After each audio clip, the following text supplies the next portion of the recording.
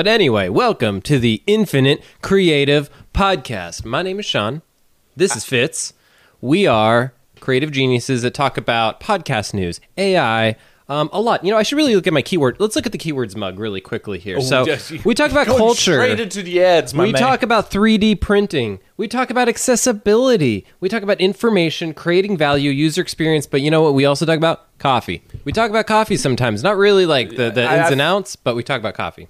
I think you should actually hold up the coffee. Oh, no, it's in shot. Oh, it's in shot. It's in shot. So I want to introduce our newest co-member or co-host, Mr. Coffee Pot. Yeah, Mr. Coffee Pot. I think his nickname is Potty, Potty. We're working on names. So if you have a name for him, put it down in the comments below. We're still brainstorming these things. But for everyone, welcome to the Infinite Creative Podcast. Here we're going to talk about some cool things today. This morning, Supreme Court was talking about student loans. We're talking about some Notion AI stuff. We're going to talk about, what's kind of the mental health and how does that relate to creativity, and how can you cope with mental health using creativity, and kind of create a pyramid that he's going to kind of talk and build you through. Yeah. And other than that, welcome everybody. Yeah. How are you, man? I'm doing great. I'm not gonna lie. Life is very good to me in a weird way, and it's very interesting. Some people right now would be like saying it's the toughest time to be around in the US or just in general in the world, because there's a lot of things going like south.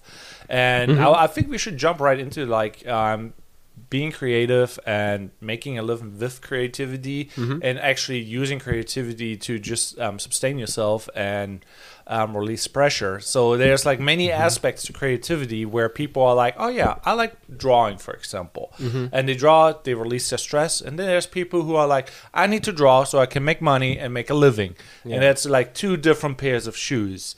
And you as an artist, how you deal with stress and creativity?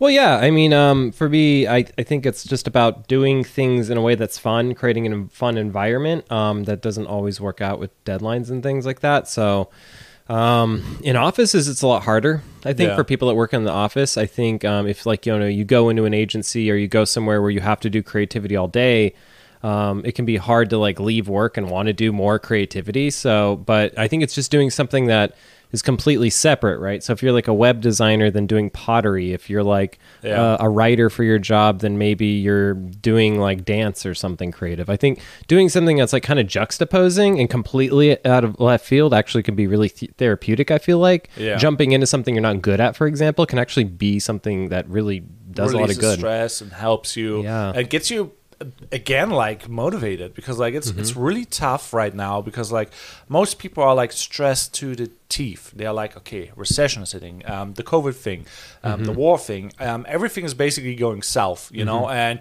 they kind of just focus on the wrong thing, because my mentality with the whole thing right now is you got to double down and figure out who's doing well now and focus on that, because there's always somebody who makes a living off somebody else's downfall. What is kind of messed up, but it's recession is hitting, everybody's sitting at home and everybody's just watching TV, now Netflix and Amazon and all those sites who have streaming options make a killing because they're providing content and people spend more time on the computer consuming more, and there's so many ways where you can benefit from it, and you can be victim or cannot be victim, but it's really hard to stay actually motivated in that environment, because everybody's stressed out and you're I should be creative, I should be drawing now because it's the new hip thing or whatever it is, and you're just in your mental space I need to make a living, I need to do this and I need to do that, and in the end you do nothing because you're paralyzed. The paralyzation, right? Yeah, I mean, I think when I jumped out of my job and started my freelance, and came down here to Florida, it was a very scary time. I mean, I remember being here and being what how can I make creativity fun when I need it to make me money immediately, and that can be really scary, right? I think I've gotten better at this over the years, but it's you really do have to push the fun projects even in the middle of the hellish times. It sounds really weird where people are like, wait, so I should do something fun while I'm behind on a project? Should I do something fun while a client's mad at me? That makes no sense. But But in actuality, though, it makes a lot of sense because the clients will see you doing stuff and they will admire it. They will not admire you for struggling for survival. It's just like, oh, somebody's not doing well. I kind of don't want to hang out with them because it's kind of rough. You know, it's like if people have tough times, people try to separate them from that because they don't want to get dragged down. What is like counterintuitive because theoretically speaking, we're a society, we should help each other, you know, and be like, oh, he's not doing well, let's give him a helping hand, you know. And no, everybody likes to win-win and the up circle versus the down circle. Yeah, exactly. And I think one thing in mental health that like sticks out to me is protest behaviors. So protest behaviors is like things that you do in protest to someone doing something. It's something you commonly do. So a lot of the time it adds fuel to the fire, right? So you feel like someone at work isn't paying attention to you. So you're like, well, then I'm going to just act in the next meeting like I'm not paying attention. That's a protest behavior. Gotcha. So you actually make the situation worse. So I almost think like, why not make creativity your protest behavior, right? If something goes wrong, I like that. Why not make your protest behavior into making something like, okay, well, that all went wrong. The client hated it. Or I even got fired or something terrible just happened. Yeah. Why don't you go do something creative and protest? You know, go paint something. Go do something. Go make a Banksy. But you know, even dancing and things. You know, I think we talk a lot about like, you know, traditional art, graphic art, and things like that. But yeah, I mean, dancing and acting. You know, go do poetry somewhere. You know, go do photography. You know, I think it's funny. It's like you don't think of these things when you're like in the heat of the moment, when you're angry, when you're sad. You can't really. So that is like the other thing. Like people feel guilty for not doing those things, and they want to do them, and they know they should do them. But when you have to pay rent and things are going south, it's really hard to be like, I think I should be doing the so-called fun project, and so I get like refueled, or maybe go to a networking thing, or go in the park, going for a walk, and then for meet a person. You never know what happens, you know. That's like one of the things. Like when I have a client shoot and I go downtown, have my camera, people are like, oh, so you do photo video, and then oh, new gig opportunity, you know. But if you're like at home and you model your head and you're just like, what should I do, you know, and you're just like, I don't know what to do, nothing's gonna happen.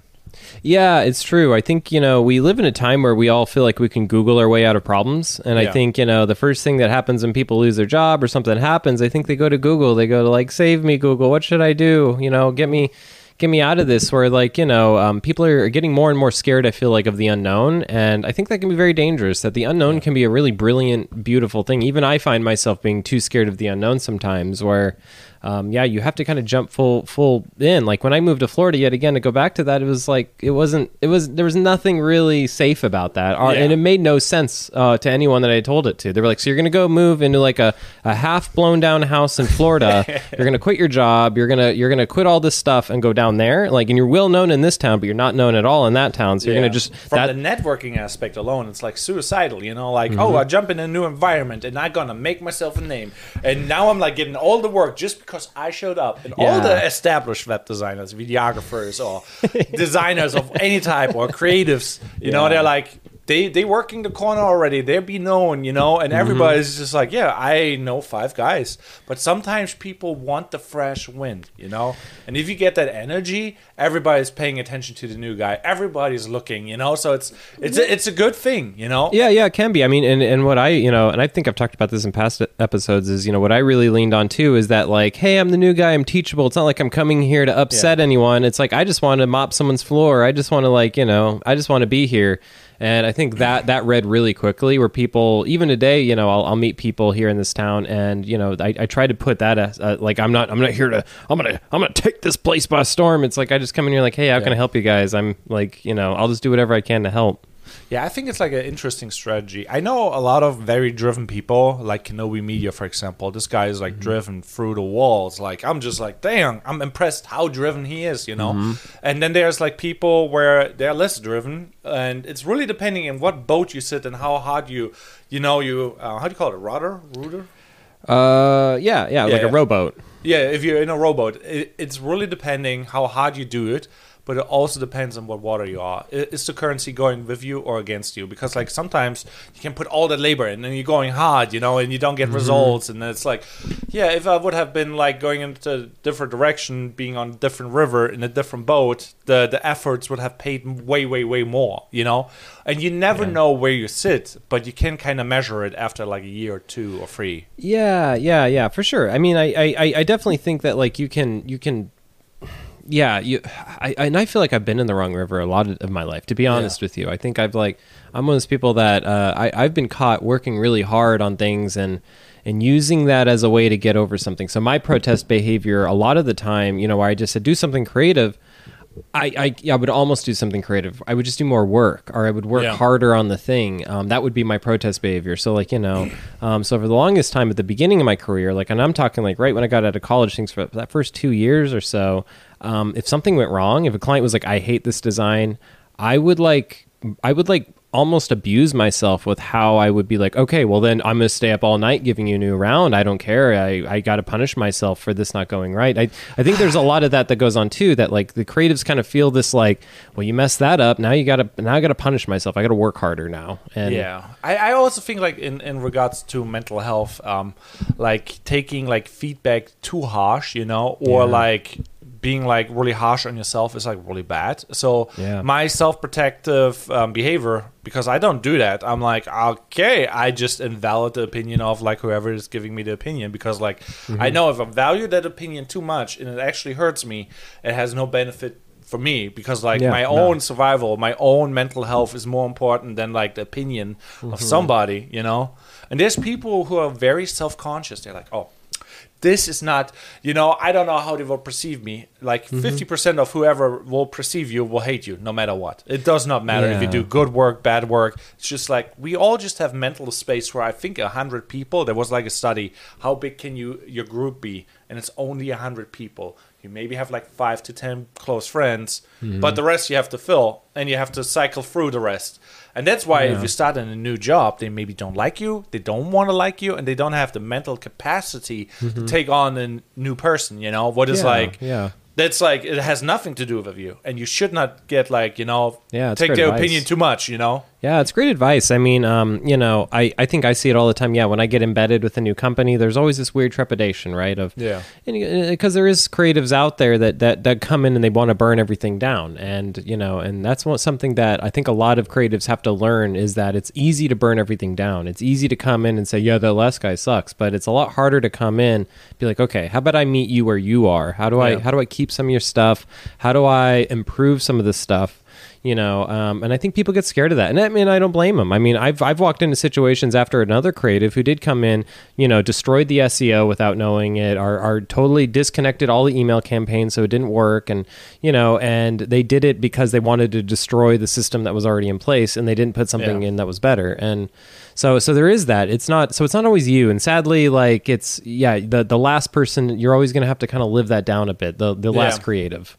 I mean, like on that note, I mean, like I said, like you cannot take it too personal, because it's a rough environment right now. And let's say you start a new job, you always be like at a disadvantage and at advantage, because we said it. You're the new guy in town. Man, this is an amazing feeling. Everybody's paying close attention. Some of the people, they're just like fed up. They're just like, I don't want to hear about it. I don't want to deal with it. And you're just like, just fire him. I'm good without him, you know? And it's like, even though you would provide good change, you know?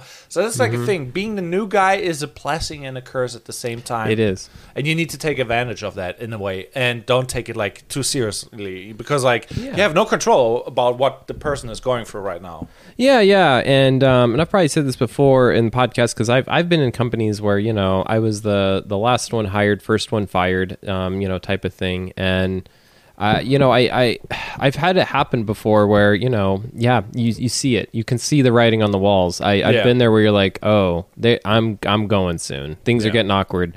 And what I would suggest to people is fail with grace, you know, have grace in all of it, you know. Don't lose your cool. I mean, there's people inside and outside the creative industry that I've known that they get really ugly once the end's coming too. And I would suggest like don't that yet again that that's just accelerates. That's it. the protest behavior that I'm talking about of like, you know, you can't accelerate it. You can't be like, well, I'm going to start doing these things, or I'm going to steal these clients, or I'm going to do this stuff. But no, I mean, I every job that I've ended, I can definitely say that I ended it being like, I'm going to try to leave this chair, this computer, and have everything that needs to be done, everything organized. I'm not going to burn down the place. I'm going to just leave with grace. And I think there's something to that. There's a lot to that. Because like on the one side, everybody's behavior is different. And there's people, for example, oh my God, they work 25 years or 10 years, let's say. Work at the place, give it that all, you know, and they think like, if I have a good attitude, if I work my butt off, if I work the overtime, magically the new ownership will just appreciate me, or change is not going to happen, you know, and then they're fired, just like that. And everything they did doesn't mean or matter at all, because like the new guy maybe switches up everything and he maybe has a valid reason, you know, and sometimes it's just like, you got to adapt to change and you have to be open to it, and you cannot take it like with a, you know, like being like, oh, they fired me after 10 years. How dare they? And, you know, being like, Yeah, well, it's, you know, I think it's also just trust the system, trust the universe. It may not make sense in the moment as you're carrying the cardboard box out to the car. It may not make sense when you get the email from the client that says, we're going with somebody else. Can you send everything over to this new guy? You know, in those moments, you're going to be mad. You're going to feel hurt. You're going to feel like you've lost the world. But trust the universe. Maybe this is good. You don't know it. You don't know what happens in a month. Maybe this frees you up for some awesome thing you would have never done. That is like the thing. Like people don't understand. Like let's say you're getting fired. You have now more than 40 hours where you theoretically could relax, take a step back, and like, let's see, what can I do? I know this worked in my free time. I made some money, like let's say on the side. Now I can focus like my full-time attention to something that gives me theoretically more, same, or less money, but it maybe will be still enough to make it worth it, because like I have now more time. But you need to have that mental capacity of like, okay, I know this is stressful, I know it's not guaranteed, but I could make that happen if I reach, like, let's say I reach out to 10 clients or 20 clients or 50 clients, you know, and now I have 40 hours a week, and the first 40 hours does not even matter. The next week, I maybe can close them, and then it matters and the money is coming in. Honestly, though, I've heard of so many people that use that first day that they're like, you know, embrace the chaos, if you will. Like, all right, well, this just broke my schedule. Here I am on a Tuesday. I just got fired. I have the whole day, instead of, you know, and I would say, and for people that feel like I would go rest, I would go meditate, I'd go for a walk. I think that's great. But, you know, I would say hustle. I've had so many people that in that first day got another job, and that first day met the next thing. It's surprising, but like it sometimes can just happen immediately. You'd be surprised. You're like, get fired, and you drive by this other agency or studio. Go in, go in, make more money. And sometimes happens, you know, like because I usually only trade it up. What is like kind of a weird thing, you know? Like you would assume like you're getting fired, you're making less money, and you know. But I'm usually the guy who's like, okay, I see the writing on the wall, and I'm like, I don't want to deal with that. I do, you know, self-preservation. I'm like, I'm not gonna deal with that. I basically fire myself. I quit and make something else work, you know. And it's theoretically always easy if you see it. Sometimes it's unexpected, you know, and it just happens. But you need to trust in yourself, and the more you trust in yourself, you're like, oh yeah, I can get a job in a week, you know, and that's usually right if you have the mentality. But if you beat down and you walk into the place and you're like, I don't know if they're gonna hire me, and you're like, you know, beat down, it's really hard to convince the boss like they should hire you. Be it a creative job, be it like, you know, like just like working there in the corporate world, you gotta have that fire, you gotta have that attitude. You need me more than I need you, and they will read that and they are attracted to that. Oh yeah, they can be. I mean, they're attracted to a good story, really, right? It's like, so you could go into a place and be like, I got fired because they don't like me, and just kind of make it this sad story. Or you could come in and be like, you know, I decided to part ways with this other company, and I'm kind of just looking. You know, it's all about how you kind of angle things, right? So you don't have to, even if you may feel like a loser in the moment, write the story that you want. You know, you don't, you know, it's very powerful because they will remember you for that if you write that story. And on that note, it's like you kind of should give thought to it, because like some stories are more relatable than others. And guess what? Getting fired is super relatable. Losing a client is super relatable. Having things that happen and you have to move across the country because something bad happens with your family is super relatable. So like, I think a lot of people feel like they need to hide some of these things, but you'd be surprised how nice it is when you start to just tell people kind of what's going on. Now, obviously, keep things secret that need to be secret. Don't don't get too over revealing. But yeah, I think, yet again, to go back to my example, you just got fired, you see a studio, you walk in, you can just tell them that, like, yeah, I just parted ways with an agency. I've been watching you for a long time, and I've just been thinking about coming in here, but I've had this job, and we just decided today to part ways. And so I was just driving by with my stuff in the front seat, and I just saw you, and just wanted to come in and tell you guys I'm interested. Could I have a meeting with any of you? You'd be surprised what that could lead to. I mean, just that, and that being super honest. Yeah. You're completely right with that. And one of the things that I think is like very powerful with that is like, you walk in, you have the right attitude, but you have something that fuels you. Some people get fueled by hate, or they want to prove something. And some people are just like, oh, they're beat down. Like, I think like there's some emotions that are stronger than others. And for me, it's like, okay, I want to prove people wrong. And I'm like, I'm going to make this happen no matter what, and then I go out there. Yeah. Or can I figure that out? And I'm like curious, like, oh, it's a complicated situation. I don't know what's going on. Let's make this happen. If I'm in a good mood, I can make anything happen. But if I'm beat down, I don't see the opportunities that theoretically are always there, but you don't see them because you focus on, like, let's say you're being realistic. I'm like, oh, what are the chances of me doing this actually? Instead of like just trying, and then because you just try, something is happening, and like, oh, it just works out. Talk to a guy, that guy will lead me to another guy. But if I would have assumed like, that guy maybe knows somebody, it's not logical, So it's like, then you're already going down that path where it's like, there's a possibility, but the chances are not high. Sometimes there's zero chances that you will make something, and then you make it happen just because of that.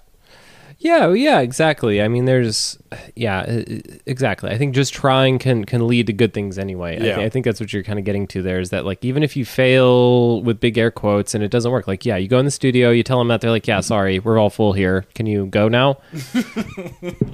Who knows? Like, but then you run into that same lady later, and she's like, "Hey, I'm sorry if like that didn't work out earlier, but there's another thing that maybe you'll down the road." Like, I've had weird stuff like that, like where like I'll apply somewhere and it doesn't work out for whatever reason, and he's reaching me to. Mr. Potts. We need a double hand. I know, it's called your handle of it. It's getting kind of hot here. Yeah, don't grab it. Here we go. So, but anyway, yes, yet again for everyone, please leave in the comments, who should we... Oh, yeah. So Mr. Potts is already off to a good start here. We need to place it in the middle. It's like the best. The cable's on it. It's all right. Yeah, so if you watch this episode on YouTube, you obviously see what's going on, or Spotify, because we upload video everywhere, because we're top G's. G's. But yeah, so if you're just on the audible version, we're pouring coffee right now because coffee is my fuel. Some people say, like, it's not that healthy. I mean, as long as it makes you happy and not really, like, ruins you financially or gives you other health issues, you should be fine with that. Talking about anxiety here. But I can handle those levels. I'm like I said, I'm fueled by that. He's a seasoned pro. But yeah, it was funny. Like yesterday, we actually hung out, and I got home, and my girlfriend, she was just like, "God, you really smell like coffee." And I was like, "Oh, well, I hung out with Fitzy. What do you expect, right?" Actually, we need like a candle, like a coffee candle. Got to put that on the shop. I got you guys. A coffee candle, exactly. So you just like can't get and enough. Coffee, soap, all of it. I mean, you got to hook up in the soap world. So. Yeah, like Rachel is killing the game like right now. Like theoretically speaking, she has so much going on. Yeah, and she got her product in, what is it, Sam's Market or whatever? Not Sam's Market. Yeah, for all of you out there, Rachel is his amazing wife, and I think we're actually going to have her on a future podcast. We got her to agree to so she's awesome in the architectural world, and she's also killing it in the Etsy shampoo, dry shampoo, things like that. She's in stores. She's essentially been national with stuff. So I mean, she's pretty awesome. She's killing the game, and she's really hard on herself. And I think like that is like one of those things where I'm like, it's not really good or beneficial to be hard on yourself. But those people usually are like really tough on themselves, and then it's like, oh, That's why they put the quality work in there, and Yeah. then it takes away from their personal health. You know, I'm a little bit worse on the quality, to say the least, but I'm really good on like stress and mental health. So nothing can shock my world. So I'm just like, oh yeah, we're gonna deal with that. Where other people just like collapse because like they're self destroying themselves over the quality and everything. I'm like, everything has a trade-off. Well, yeah, and neither route's bad. I think it's when you have both those people in the same room is a great thing. You know, when you have someone that's gonna the coffee. oh, the coffee shout-outs. But yeah, so it's one of those things where we're I think like to kind of wrap up this topic, I think like mental health is like a thing that like over time is going to change for you, right? You're going to go through stuff in your life. You're going to have things go good. You're going to have things go bad. And, I think as long as you're getting better at the reactions, that's when you become a better person. Is like, can you be the mountain in the breeze? Can you actually stand there when stuff's hitting you in the face and actually keep rolling with the punches? I feel like the best times of my life were my ability to roll with the punches. If things go wrong, I'm like, whatever, I'm still in it. I don't care. And there's things, I think things like this podcast I love to do too. This is kind of my last piece of advice of this is starting like creative projects that don't need to do anything. Like there's no expectations that are scary. Yeah. It's not like, on episode 1 of this is like, all right, we need to start making money immediately. And this needs to, that is usually like a death sentence for a creative project. Like if you have expectations, they will be not met. It's very unlikely that your expectations immediately will be met. If you just like, okay, let's make that happen. Let's make this fun. Let's be experimental. You learn new things, and then you can implement those new things on different projects, same project over time. But if you're like, episode 5, we need to make 10 grand. Well, and it's fun to just do bootstrap. Bootstrap stuff is really fun to do. I mean, in my painting world now, this month as we're recording this, so this will probably be a week or two that it's been up, but if any of you are in Colorado Springs, go to 503 West, and my art is in that entire restaurant now, and that's what's up. Exactly. And I did things that are weird for me, so I met a guy in a gallery and went to that gallery and showed him my paintings, and I was just thinking he was gonna be like, oh, these are nice, you should keep going and talk to me in a few months or something. And he was like, I love these so much, let me go get my book right now, and I'm gonna put you in one of the spaces that I do stuff for. And it's really cool because when you have these projects like this, you start to do weird stuff that you wouldn't usually do, right? So in this podcast, me talking, any videos out there, like good luck finding any videos of Sean talking about design before this podcast. So on that note though, this podcast by itself was meant to be like, we're hanging out, having a coffee, talking business, learning from each other, because we're different people, you're my yin and I'm your yang, kind of, sort of. I'm the social, you're the introvert, you're the perfectionist, I'm the shotgun approach of let's produce a lot of content, and it's it's not that the podcast needs to make money. It's like I made more money because I'm met you and learned lessons that I didn't know, like the bookkeeping. Chris Do, for example, we had a meeting where we were just having coffee. I met a client because we had the coffee and what was it, Black Crow, and they're like, oh, you're doing video? And I'm like, yeah, I'm doing video. First gig, $400. It was easy peasy, and then we talked about it, and you're like, you should watch Chris Do because he has really good pricing strategies and whatever and tactics. Doubled my money, just changed my mind, doubled my money. It can be as simple as that. Because I think that video was one of his most viral videos where he goes over the pricing, what is the approach, how you justify your pricing, and the psychology behind pricing. Because a video can be worth $0 or $1 million. It does not really matter.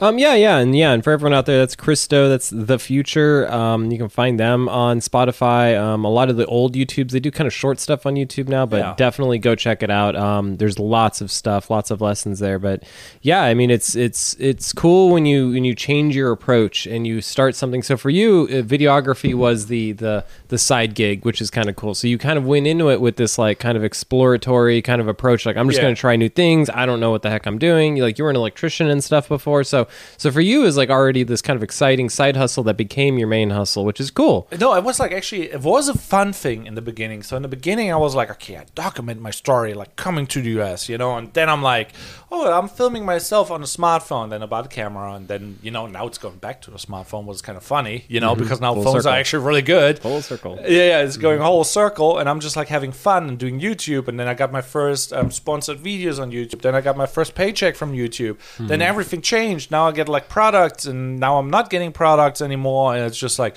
now I'm like going into the film world where it's like, oh, you make corporate videos, you make like product reviews, or just like showing their services so they can make money with your video, and it's a different ball game. But in the beginning, I wanted to do it for myself, for fun, and now I'm like doing it for money. What changes the whole ball game? It takes the fun away, and I do less for myself, but do it for others, and it's like, yeah, it's this weird cyclical process too. That's the only advice I would give you now where you're at is that like the whole feeling like you're it's almost like it's like Mario World where you get to the next world now. It's like, and you start at level 1 but in the next world, and that's kind of how it goes. Is you're just down here in the pits, barely making any money really. You still have to do another job because you're like making $500 a month, something super small. Yeah. And you're trying to get better and better, but it's fine. You're like, whatever, this is still my side hustle. But then you upgrade, you go to the next world where then you're like, okay, well now I'm going to try to do this part-time, the job part-time, which is where you've been for probably the last 2 years, 3 years. Yeah, it was an interesting journey because like I jumped full-time when COVID happened. I'm like, I got a couple clients.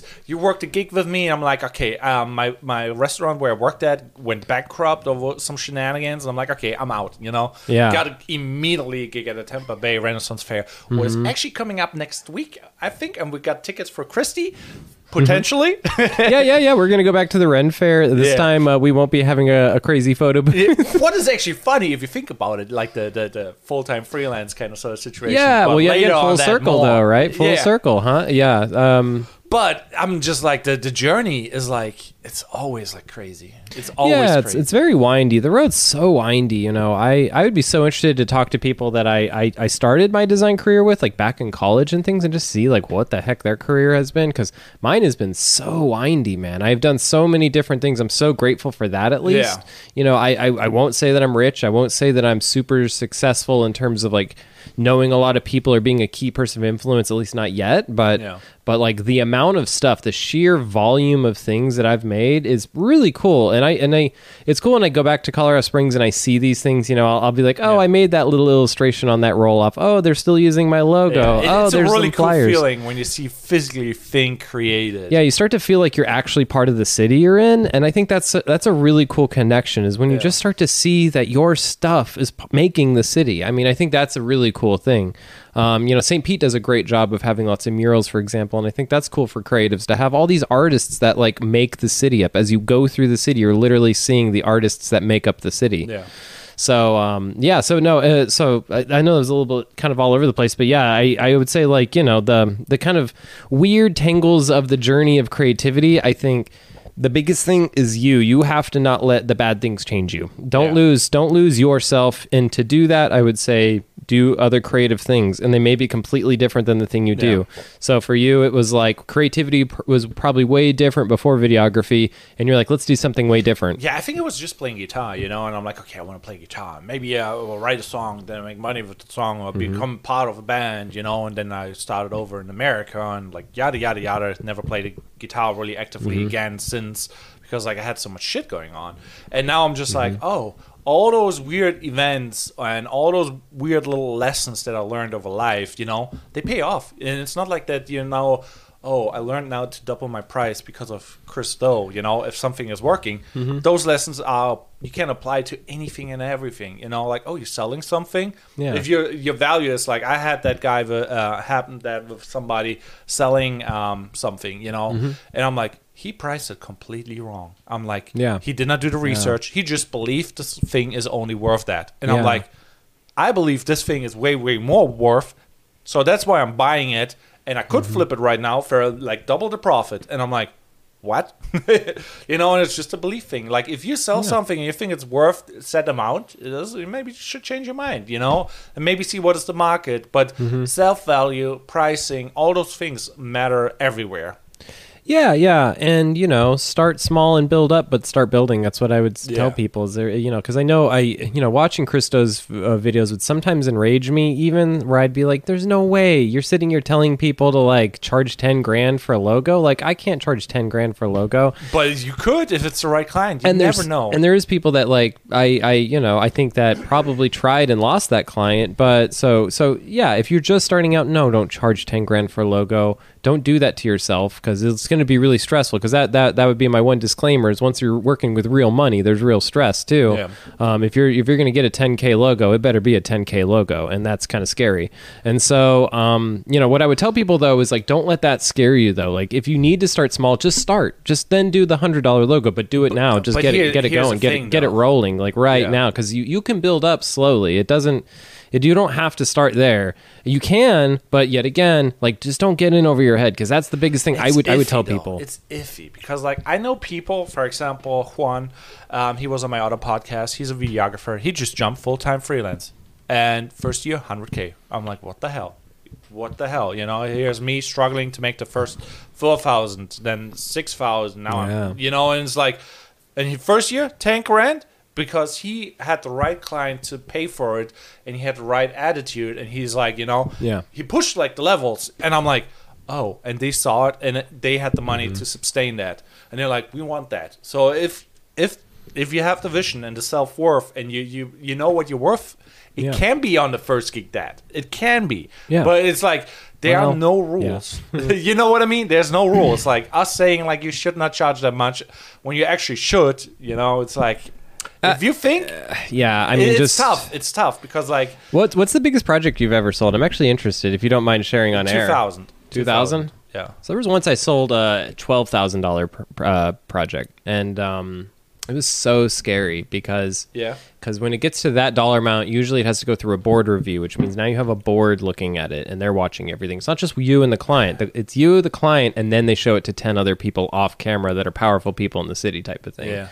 So it can be scary. So I would tell people like, yes, you can, but be ready. Like it's like, yeah, could you get in the NFL? Sure, but you better catch the ball in the game, or they're going to kick you off the team quickly. So the stakes get higher. That is the one thing I will tell people. Is also the client matters a lot because like if you analyze the client, for example, if you have like for example in Juan's case, it's like a fitness company who just needs creative content and like a fitness trainer, or two clients, and that led to that. But you have a board meeting of a city, what is very corporate, where it's like a lot of meetings with like corporate people, completely different skill set, completely different, it's less creative in a way, if that makes sense. Well, yeah. So it's like you have to read the room kind of, sort of. Well, yeah, exactly. And and maybe I'm wrong. Maybe there is like those 10, 20, 30K projects in the cool small companies, but a lot of the time those cool small companies don't have a lot of money. Yeah. So it's usually the corporate world that does, it's so that's what I would say. I would sometimes get enraged at Christo because he would just kind of say like, charge this huge amount of money. And it's like, yeah, well, if you're Christo, you can say that if you're well known, but and yet again, let's say you try to get that client and it doesn't work, just make work, just keep making work then do hypothetical projects. There is websites where you can get prompts. I mean, obviously ChatGPT can even just give you a ton of prompts if you want it. Like you could even ask it, what are the top prompts right now for me to maybe get a job? And it'd be like, yeah, design a UA for a health tracker or something. Just do it. There's no excuse to ever stop moving. And someone that has sometimes debilitating depression and things like that, I can understand how that really slows the gears and makes you just want to be a couch potato. Yeah. But that's when what's better than being a couch potato then is to not even do the work and do something else creative. I guess to go back to that is at least get off the couch and do something else creative. Pick up the guitar, do something that's going to be at least going to get your creative juices going, where you're not just like going inward and shrinking inward. Yeah. On that note, though, it's not really like a whole science and there's no right or wrong. It's just like, obviously we all have our experience and we shape our world how we see it. Yeah. And then we make sense out of it. And it's like, if I worked always corporate and I worked a 40-hour, 80-hour job and I'm like, this is the amount and this is what I get for it. You have your perception. I cannot change it. And that's fine. I saw people making way more money than me, working way less than me, you know, talking about real estate agents flipping houses, you know, working barely 20 hours a week. Now I'm being millionaires. I'm like, oh, you know, it's like, but some real estate agents, they hustle their butt off and they're not even making a living. So it's like, there's no rules, there's no right or wrong. It's just like, be open for whatever and just like take in what you can and make the best out of it. But I sometimes, because like we wanted to talk about it, keep it simple, you know? It's like keeping going. Yeah. So to kind of like, to transition to that, I mean, so one thing that I think that's like, it's really, really, really important for creatives, that I took so long to learn. I'll tell you what, like it's probably like 3-4 years ago, I finally learned this lesson of, just keep it simple, stupid. And so if you ever hear that, it's KISS. That's but keep it simple. And I think it started as keep it stupid simple at first, but people have changed it to keep it stupid or keep it simple stupid. And when I say that, what I mean is, you know, when you're talking to someone in like the corporate world yet again, or someone who's like professional, someone who doesn't have a lot of time, they have all these meetings, they're doing these other stuff, they're moving around, they got a whole team of people they got to manage. Keep your interactions with them as simple for them as you possibly can. Okay, I think a lot of creatives, especially those that are in art school, people that are in this kind of creative world, it can be very dangerous where you're in this world where creativity is the most important thing in the room, that everyone thinks that the creative thing is the most important thing, but once you get outside that zone, it's barely even on the top of the list. When you're talking to a CEO, what the brochure looks like is not at the top of the list. What the social media strategy isn't at the top of his list. And so you have to keep things very simple. And also, sometimes you think you're doing people a favor by revealing a lot, like you're revealing that, oh, well, something went wrong, but I went ahead and fixed it. And sometimes that actually can't be a good thing. It sounds counterintuitive where you're like, well, I got to create that value. I got to show that value by saying, oh, well, there was this problem and I solved it. However, all they hear is there was a problem. They don't even pick up that you solved it. They're just, as a CEO, they're like, that was just a blip that they didn't even need to know about. So I think it's understanding that is kind of where I like to talk about is keep it simple for the people. Yeah, and that is very powerful because like we all like to overcomplicate things sometimes if you have a good amount of experience, you know, like what type of camera should I buy? Should I color grade this? What color grade is the best? Is this added fast enough? Is the pacing good enough? You know, and is it bright enough? Or the exposure and all that stuff. And I met people who have like really, really big following on social media and they're just like, they have no fucking idea what's going on. They're just like, yeah, I'm just producing content and it's working and it's great. And he has a general direction, or like talking about a person. And I'm like, huh. And he's not even there. And I'm like, I can critique your work and I can do this and that. But like some people keep it really simple and they get really good results. And sometimes like what camera you use, if it's well exposed, does not matter as long as you do the work and it's like effective, you know? And it can be as simple as like just a post, you know? And it could be high quality post, sometimes performs worse than just like a regular creative post. And as long as you keep it simple, Well, and when you communicate with people, even other creatives, it's good to just be direct at what your thoughts are. I think beating around the bush and things is not advisable. You know, I think sometimes I've seen where creative teams where someone's too scared to give direct feedback, so they kind of hide it in between the lines type of thing. And like, yet again, no, I mean, don't make it hard for everyone else to decipher things. And then when you're talking about, all the different things you can pour into something, right? Like, so like, if I need to design something, a lot of the time, a lot of young designers, they'll make the mistake of kind of piling things onto something. Like if I just put more, if I put another filter on it, if I add a couple more things, if I just make it, do a couple more different animations or whatever it is, that makes it better. But there's a point where you're putting lipstick on a pig and actually you should be taking away elements, getting to the exact point. I think that's a lot of the time, looking at a young creatives thing, I think that's the best thing you can do is just take a few elements away and you'll actually be surprised that it actually works now. It's usually like, let's talk about music, for example. If you talk Linkin Park songs, overcomplicated songs in general, they don't really work well because they're not really catchy, because it's too much going on. You cannot take it in. You cannot remember it. If the beat or the rhythm is too weird, it's really hard to vibe with it. It has to be predictable. It has to be easy enough so it's still intriguing enough. So that's like one of those rules that I learned from music. If it's a simple melody, it's really catchy and easy to repeat. People will love it because like, oh yeah, I can repeat that, and I'm like, oh, this is fun, you know. Yeah. But if it's too complicated and they barely understand it, and it's just like, it's hard to remember names, for example. A Chinese name I cannot remember, but a name that is like really catchy I can remember, you know. So it's like the more simple something is, the better sometimes it is.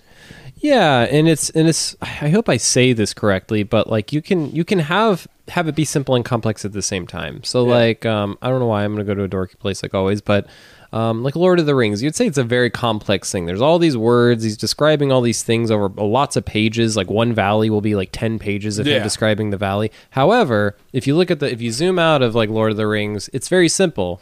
They get a ring, they got to walk it to a mountain, they got to drop it in the mountain, the end. Yeah. Like that's it. Like it could literally Harry Potter, Star Wars, same thing. Like they have the story; it's the same story, just different wands. That's what the memes are, you know. Like the one have like the lightsabers, the other one have the fing, fing, fing, you know. Right, yeah. But you know, it's just being like very, very, very simple can be a good thing for like the bigger, and then you can get more complex from there. But yeah, keeping it simple from the very beginning is key. Like, you know, things like mission statements and vision statements, keep those simple too. I think that's something where a lot of people are like, I want a product that does X, Y, and Z for all of these different things. It's like, no, just you want a product that does this for this person. Boom. If you can just make that your North Star, you'll do great. And I mean, like, that is very powerful. Let's say you're kind of like lost in the sauce and you're just like, I'm providing everything right now. I'm doing the photo, I'm doing the video, I'm doing all the social media content. Maybe it's the moment where you're like, let's step back, dumb it down, and like what I'm actually doing. So I do photos, I do videos, why I'm doing them, for who I'm doing them, you know, where do I want them to be, and like, you know, because like there's millionaires out there, you know, but you also could do like a ton of videos for broke people.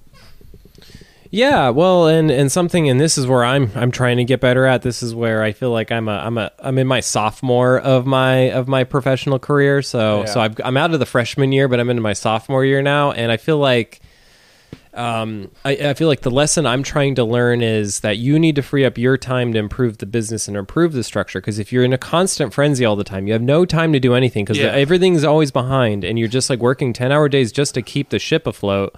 Then you can't change the thing very easily. You can't change the structure. It's only when you got the cushion, only when you have the time, can you actually say, all right, everyone, let's pause. How can we do this better? Let's look at my mission statement. Can that be simpler? Yet again, I'm doing all these things for all these clients. What's the thing I want to do? You know? So. I mean, it's a very interesting concept because, like, let's talk about like runway. Because, like, as a creative, you need runway. You know. Yeah. And the more money you have, the more runway you have. Because you don't 100%. need to make money immediately. You can take your time, figure it out. And been there, done that, and like runway is a really weird thing, you know. It's like it really helps you to learn the basics, you know. But after a certain point, it doesn't get better or worse. Like you need to kind of know if something will work or not, you know. And sometimes, like some people need like a month of runway to figure out, or I have the perfect client immediately, and it's like it's really iffy. Yeah, and I think that's different. And working like 2 jobs, for example. Exactly. And I think everyone's different. And obviously when we talk about this, you know, everyone's situation is different. You know, some people have children, some people have to take care of their parents, some people, you know, have a lot of debt for whatever reason, you know. And so I think, you know, so everyone's situation is different. And I think everyone's level of being okay with risk is going to be different, right? So, and what people are willing to put up with is going to be different. But without all that being said, you know, I think runway can both be a gift and a curse, I think, right? I think we taking your time, not actually acting on it, getting numb to things. There's so many things where you can be like, yeah, it would be nice to just like, you know, work the side hustle and then sooner or later jump into it. And like, because I have done that with when COVID happened, I'm like, okay, I was a server jumping into freelance and like I could potentially make it full time. And my biggest client at the time was like $200 or $400. And now I raised the baseline by, I think like tenfold, not tenfold, but like at least fivefold, you know? Yeah, exactly. And it changes a lot of things, you know, like now I need less runway, but I need more clients, offset thing, but it's easier to sustain yourself with a high ticket item. Yeah, well, exactly. I mean, it's so for me, it's like I still kind of need, I definitely still do need runways for me to even start new things, but for me, I think that's like more argument of like always be in this state of always creating new things, if that makes sense. So like yet again, like let's say you're at a job, because we're always talking about like, oh, you get fired from your job or something, but let's say the job's going great, like you're loving it. Yeah. Maybe that's the time to start the new thing. Yet again, it seems backwards, like, but everything's going great right now. But it's like, well, but you wanted to do that side hustle, right? So maybe how can you at least inch your way towards that? Like, because obviously there's a point where you quit your job because you have to do the side hustle. But can you at least take the steps? Can you at least start with a notebook and start filling a notebook with ideas and stuff? Yeah, right now it's like an interesting time. You know, people getting laid off, and people are like, oh, what am I gonna do now? Because I never started a side hustle. So if you're creative and you have kind of like ever dreamed about starting a side hustle, it would have been good to start a side hustle like months ago or years ago, you know, and learn the lessons. Potentially, maybe you're fine because you can jump into it. It's a thing that's needed. Yeah. But it's always good to just start and try new things. And you have to plan the time in for like experimentation, learning new things. Because like if you constantly do the same thing, you become stubborn and numb to everything and you don't learn new things, but it's like really sad, you know? Yeah, and this will be a little bit of a rough segue, but let's throw it in there. But talking about student loans and stuff, you know, I'm gonna go ahead and just pop this up. So today, like as we're recording this, you know, there's you know, Supreme Court's hearing stuff about student loans, student debt. And I think what's really interesting about that. So let's say it goes through. So let's say you're someone out there. You have, you know, let's say $11,000, $12,000 of student debt. This takes $10,000 off of that. That's great. Your payment just dropped. Let's say $100 a month or something. Let's say. A lot of people, they would be like, okay, cool. I'm going to put that $100 towards rent. I'm going to put that $100 towards like whatever. But fun things, economy stuff. But maybe. Yet again, that's the universe telling you, here's $100 to put in the side hustle. Maybe you need to start that other checking account and start putting that $100 into that, and or just save in general. There's like so many things you could do, you know, like life is a big strategy game with many opportunities. But like what I've learned, even especially in like the e-commerce world and stuff, you know, one thing that you learn very quickly is that if you have the upfront money to put into it, that's how you make the real money. Otherwise, you know, you can do things like print on demand and stuff, but the margin's so dang tiny, you're never going to really be able to get that to a place it needs to be. But if you have, let's say $1,200 because of a full year, you save that $100. Now you can buy like a Cricut, or now you can go buy like a laptop, or now you can actually start the side hustle. I mean, like even a laptop, I think like nowadays it's not really worth it. All you need is a phone to make an account, you know, and well, depending. I mean, like there's so many ways. If you're a graphic designer, you may need a laptop, or you may need a computer. But I'm just like, let's say drop shipping, for example. All you really need is a phone account, and let's make the site.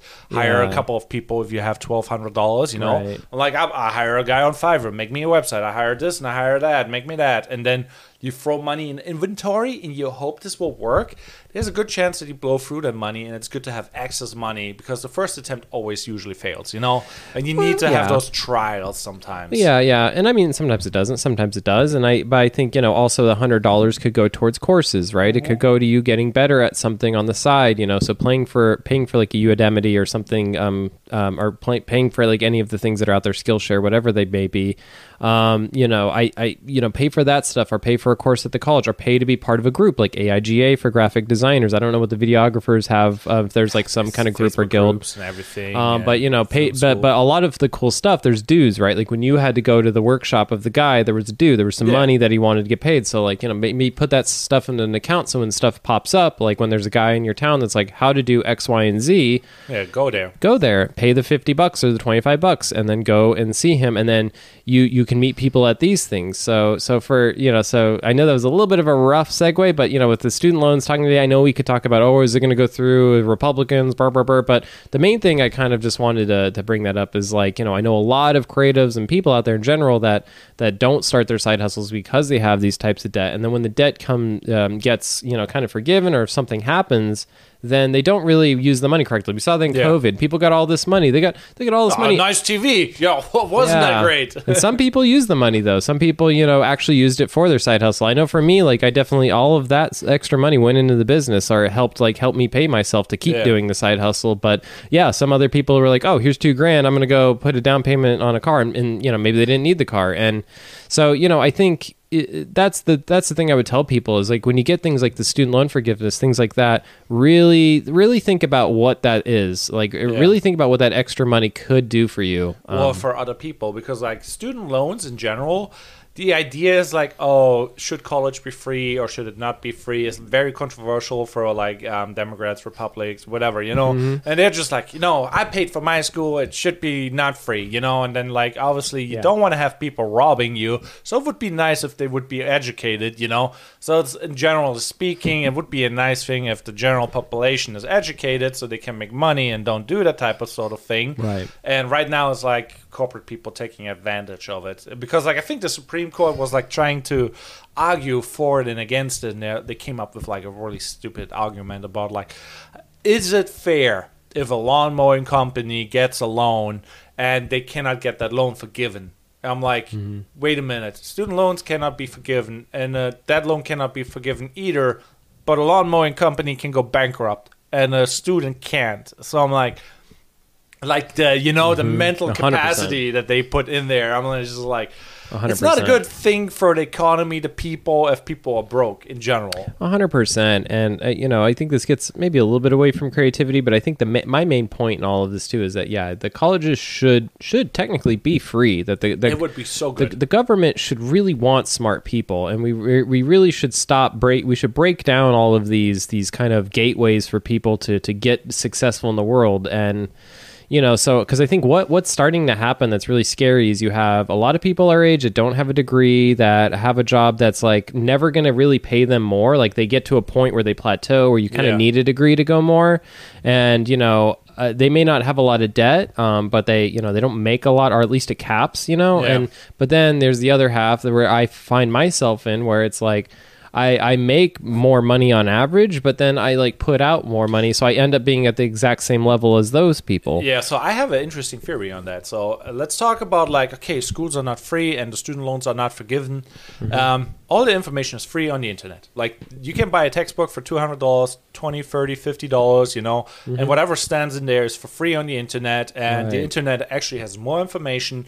The skills that you can learn through the internet are more up to time. I'm like, why would you ever go to school to just learn and get a certification? So it looks like, now I'm 200 grand in debt and I'm now whatever. But actually those job requirements, coding, for example, there's always new stuff online that you can learn. I'm like, it makes no sense. I think like schools will not benefit from like having no student loan forgiveness or not being competitive with free information, because information is free out there, Yeah, but the drive isn't free, and I think that's also the drive isn't free. The college kind of puts that drive in you. You don't have this person that's like, well, Fitz, you didn't do the video that I said. I'm going to make you embarrassed in front of everyone. Yeah. And usually if you're doing it for yourself, you'd be like, oh, it's okay, you didn't get it done today. Yeah. So that accountability you pay for. Now, can you get that in other places? I think so. I think there's sometimes harder to find. You're right with that, but I'm just like saying over time, let's scale that, like 10 years and you still have to pay for college and you get everything for free.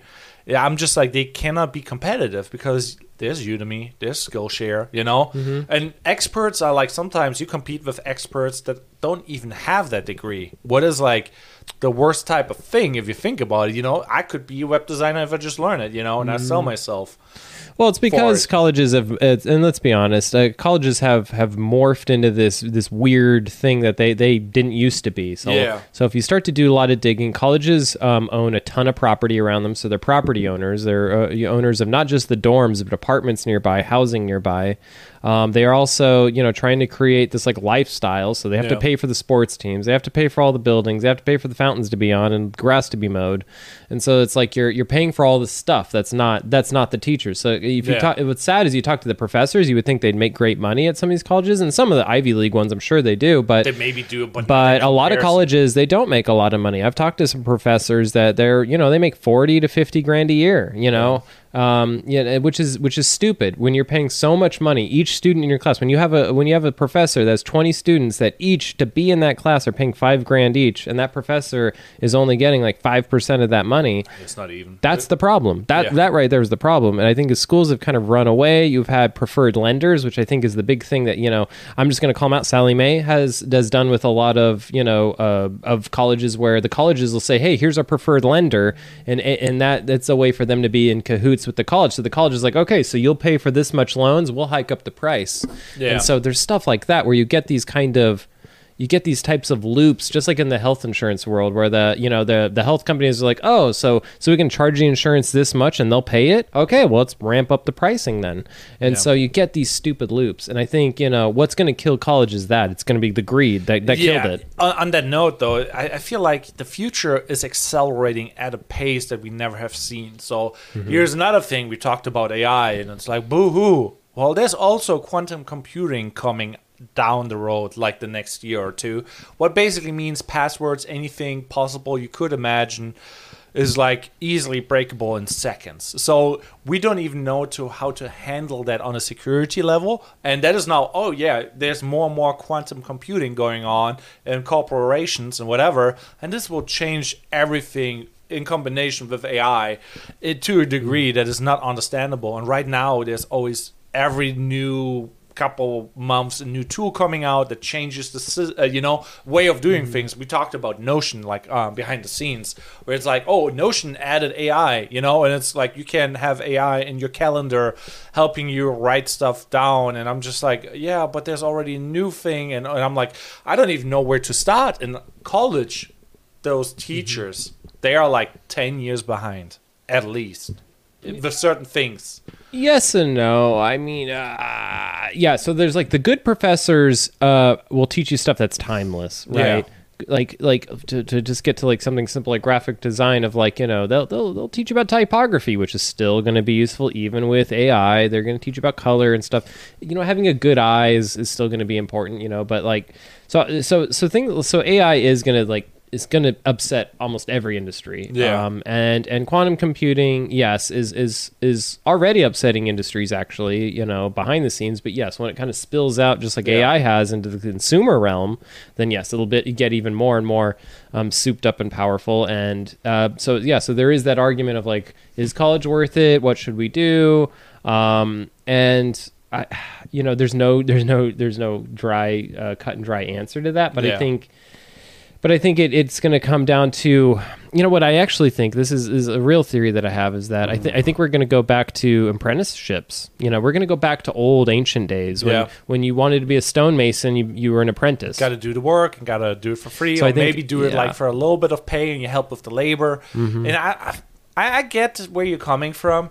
I feel like we will go in a really weird way. So just the combination of quantum computing and AI. Now you have to imagine AI is like so powerful. Everybody's talking about it. And it usually works like that. You have one simulation running for like a day, a month, or a year. Mm-hmm. And it makes like, let's say in that year has life experiences of 1 million years. With quantum computing, you get maybe an AI that has trillions of years of simulations, and ways and experiences that it gets in a day. And it's like, what does that mean for the future? Nobody knows, whatever. But I'm just like, we will do in the future, like, you cannot prepare for anything anymore. Because it's like, oh yeah, there's a new coding language out that is more efficient. You just hire the next expert in that thing who knows a little bit more than the other person. So I feel like it's more a flexible thing being in the future. And I think like we have to be flexible in a weird way. Yeah. I mean, I think we do. I think I don't know if it's so doom and gloom, really. I don't think it's like doom and gloom. It's like, oh, you picked up something new, you learned something new, you're excited about it, you take it on and you do it. You're not the master expert, but the skill will be out of order in like 2 weeks. Well, I think the idea of what an expert and a master is going to change, then it's not going to just know stuff. I think that's what's going to happen is like, can you have pattern language just as good as an AI? And I think possibly, I think we like to sit here and think that no, AI is already supreme to the human mind. In some ways, yes. In other ways, not at all. I Yeah. mean, we really don't even understand the human mind fully. So, I mean, we can still, I would argue we could still pull things out of thin air that AI would not pull out of thin air, because it's going to take a logical left, right, and we're there, where we may take a weird kind of fourth dimensional way to a point. So I think, I don't think anything's going to be useless. I think if we all start to lean into the AI too much as a society, then we might as well all just give up on Everything. on working at all. But that will not help you right now. So right now you should still keep on working. So it's like optimism is really important. And I'm like, yeah. Are you optimistic? I am optimistic. I'm an optimist that is a little bit pessimistic. It sounds like you're a little pessimistic. Yeah, no, I mean, like certain things I'm like, I'm aware of the situation. I'm just like, but it doesn't really matter, like the only thing you can do in life is like pushing forward, And drink coffee. Anyway. But yeah, on that note, I'm just like, I'm open to learn new things. And I think that is what it boils down to, And I have not tried the Notion thing yet because like, I did not see the benefit. So let's talk about the Notion thing because you played with it. Yeah. So Notion, for anyone out there that doesn't know Notion, so that's Notion, Notion.so. It's a great place to take notes. Essentially, it's a good note taking type of website where you're creating databases to kind of fill in kind of templates. So you can create things that kind of stack easily. You can organize your thoughts better. You can do things that are kind of as simple as you want or as complex as you want. And then so one thing that recently happened with Notion is they introduced Notion AI. So now you can add AI to your kind of notes. And for someone like me who has, I have right now like 30, 40 active clients with active notebooks going on in Evernote, which I'm slowly transferring into Notion. As I use Notion AI, it's really cool. So for example, like an example of how this would work is like, let's say we're in a meeting, right? I'm sitting here, I'm taking notes in the meeting really quickly. It's bullet points. Boom, boom, boom, boom, boom. Change that. Boom, boom, boom. That doesn't work. Boom, boom, boom, boom, boom. And then I have to work with Fitz, though. He's not at the meeting. How do I communicate with Fitz? That's in a conversational, nice way what needs to happen. Yeah. Well, Notion, I just press space and then just say compose message. And it'll then be like, okay, cool. It'll take all of those bullet points that are in my notes still. They didn't go anywhere. They're always going to live in my notes. And then it'll output something I can copy, paste, send to you. And I think it's really powerful, that stuff. I think like obviously because I think those tasks we're not really focusing on. Like when I went to art school, I wasn't like, oh, I can't wait to write the perfect email. So using it for that stuff has been absolutely amazing. And that's just one of the use cases. For everyone out there, I would definitely check it out. If you're not using Notion, there is a learning curve. A lot of people get very unattracted to it very early on because it's not super complicated, super simple, but there's kind of these two types of tools out there, right? There's, technically Adobe's complicated. The first time you open up Premiere or After Effects, you're like, what in the heck am I even doing? But there's so much there, like the complexity. So don't get scared by the complexity. Just start. They have good tutorials. They have good templates. So don't get too scared. But for anyone out there, if you're not using a note-taking app, then I would definitely suggest that. That's the only way you're going to scale your business. If you're still taking notes in a notebook and a sketchbook, and then that sketchbook gets full and it goes in a box, like I hate that. I have notes that literally go years and years back that help me. So I mean, it makes a lot of sense. Like the systems are like usually in place so you can't scale, and that is one of the systems. Some people I'm just waiting for Apple to adapt it to the Notes app. That's literally what I'm thinking. They would be dumb not doing so because Notes with AI, why is that not a thing already? Because Notion is doing it, and Notion is not a big player. Like they're like an indie company on that level, if you think about it. I'm like, versus an Apple, versus Apple, Google. I'm like, they're just like update. We got now this AI. You can code. You can do anything with that, and it's literally like that. So I'm just like, I don't even know on what to jump anymore because I know what's possible, and I have to see the value of it before I actually do. Tool sets are hard, right? Yeah. Just like when you look at, if you were to just start in video production, you're like, well, there's Final Cut, there's Premiere. What do I even use? What do you focus on? So you have to dabble. You have to kind of have to wander. That's what I'm doing right now with AI. Is I'm like, so I paid for Jasper AI, so that's using ChatGPT, but for copywriting and using templates for wherever that copywriting's going. I've used a bunch of AI. Because we've talked about in earlier episodes that you just have to get familiar with this. It's not going away, and if you sit there and you refuse to use it and you say this isn't the right way, it's just going to end up happening. You're going to get forced one day to do it. Yeah. So my thing, how I see it right now, you have to imagine now you're traveling, and all those tools are like kiosks where you buy food. You maybe don't like them, but you're traveling. You're going from A to B, and you shouldn't fight in a new location the new spot where you eat. You're just like, oh, let's try it. Maybe it's good. And maybe I come back, and it maybe gets me from A to B. And I should use the things that I discover on the journey, And that's maybe the right way to think about like tools, so you don't get too attached. Because some tools, I'm staying in this city for a week and then I move to the next city, kind of. You know what I mean? Yeah. That's like the metaphor that I have in my head right now, because like that makes it more and easier to be okay with like getting a bunch of tools, because we like to have one thing all the time. Well, I think you touched on a really good point there of that, like using AI too much can hurt your identity. Who are you if you just use the AI? Yeah. What do you even do? You just have the machines do everything. So I think there is something to you being an explorer and having lots of stories. I mean, if we had only used AI in our entire careers before this podcast, I wouldn't have any of these stories, really. Yeah. Like it would have been a completely different scenario, and maybe some people would argue, it'd be a lot smoother, there'd be less failures. But the failures are what's beautiful in the story is how you learned, how you've pivoted, the things you had to do when things went wrong, and so with that, I would definitely suggest don't let AI be you. You got to be some part in all this. You have to still be part of the whole thing. You can't just be using just AI for everything, because then what are you? What are you then? Are you an AI operator? What are you? Are you a composer, an AI composer? I think it goes back to the story where we're like, you travel from A to B, and you're like, what does your A to B look like? What should it be? Your story is your from A to B, and you decide where you want to go and what that means for you and how you want to get there, and the shops where you stop for getting there and basically using the tools, they don't really matter, and you should not get attached to them, because then they become your identity. Have the bigger vision.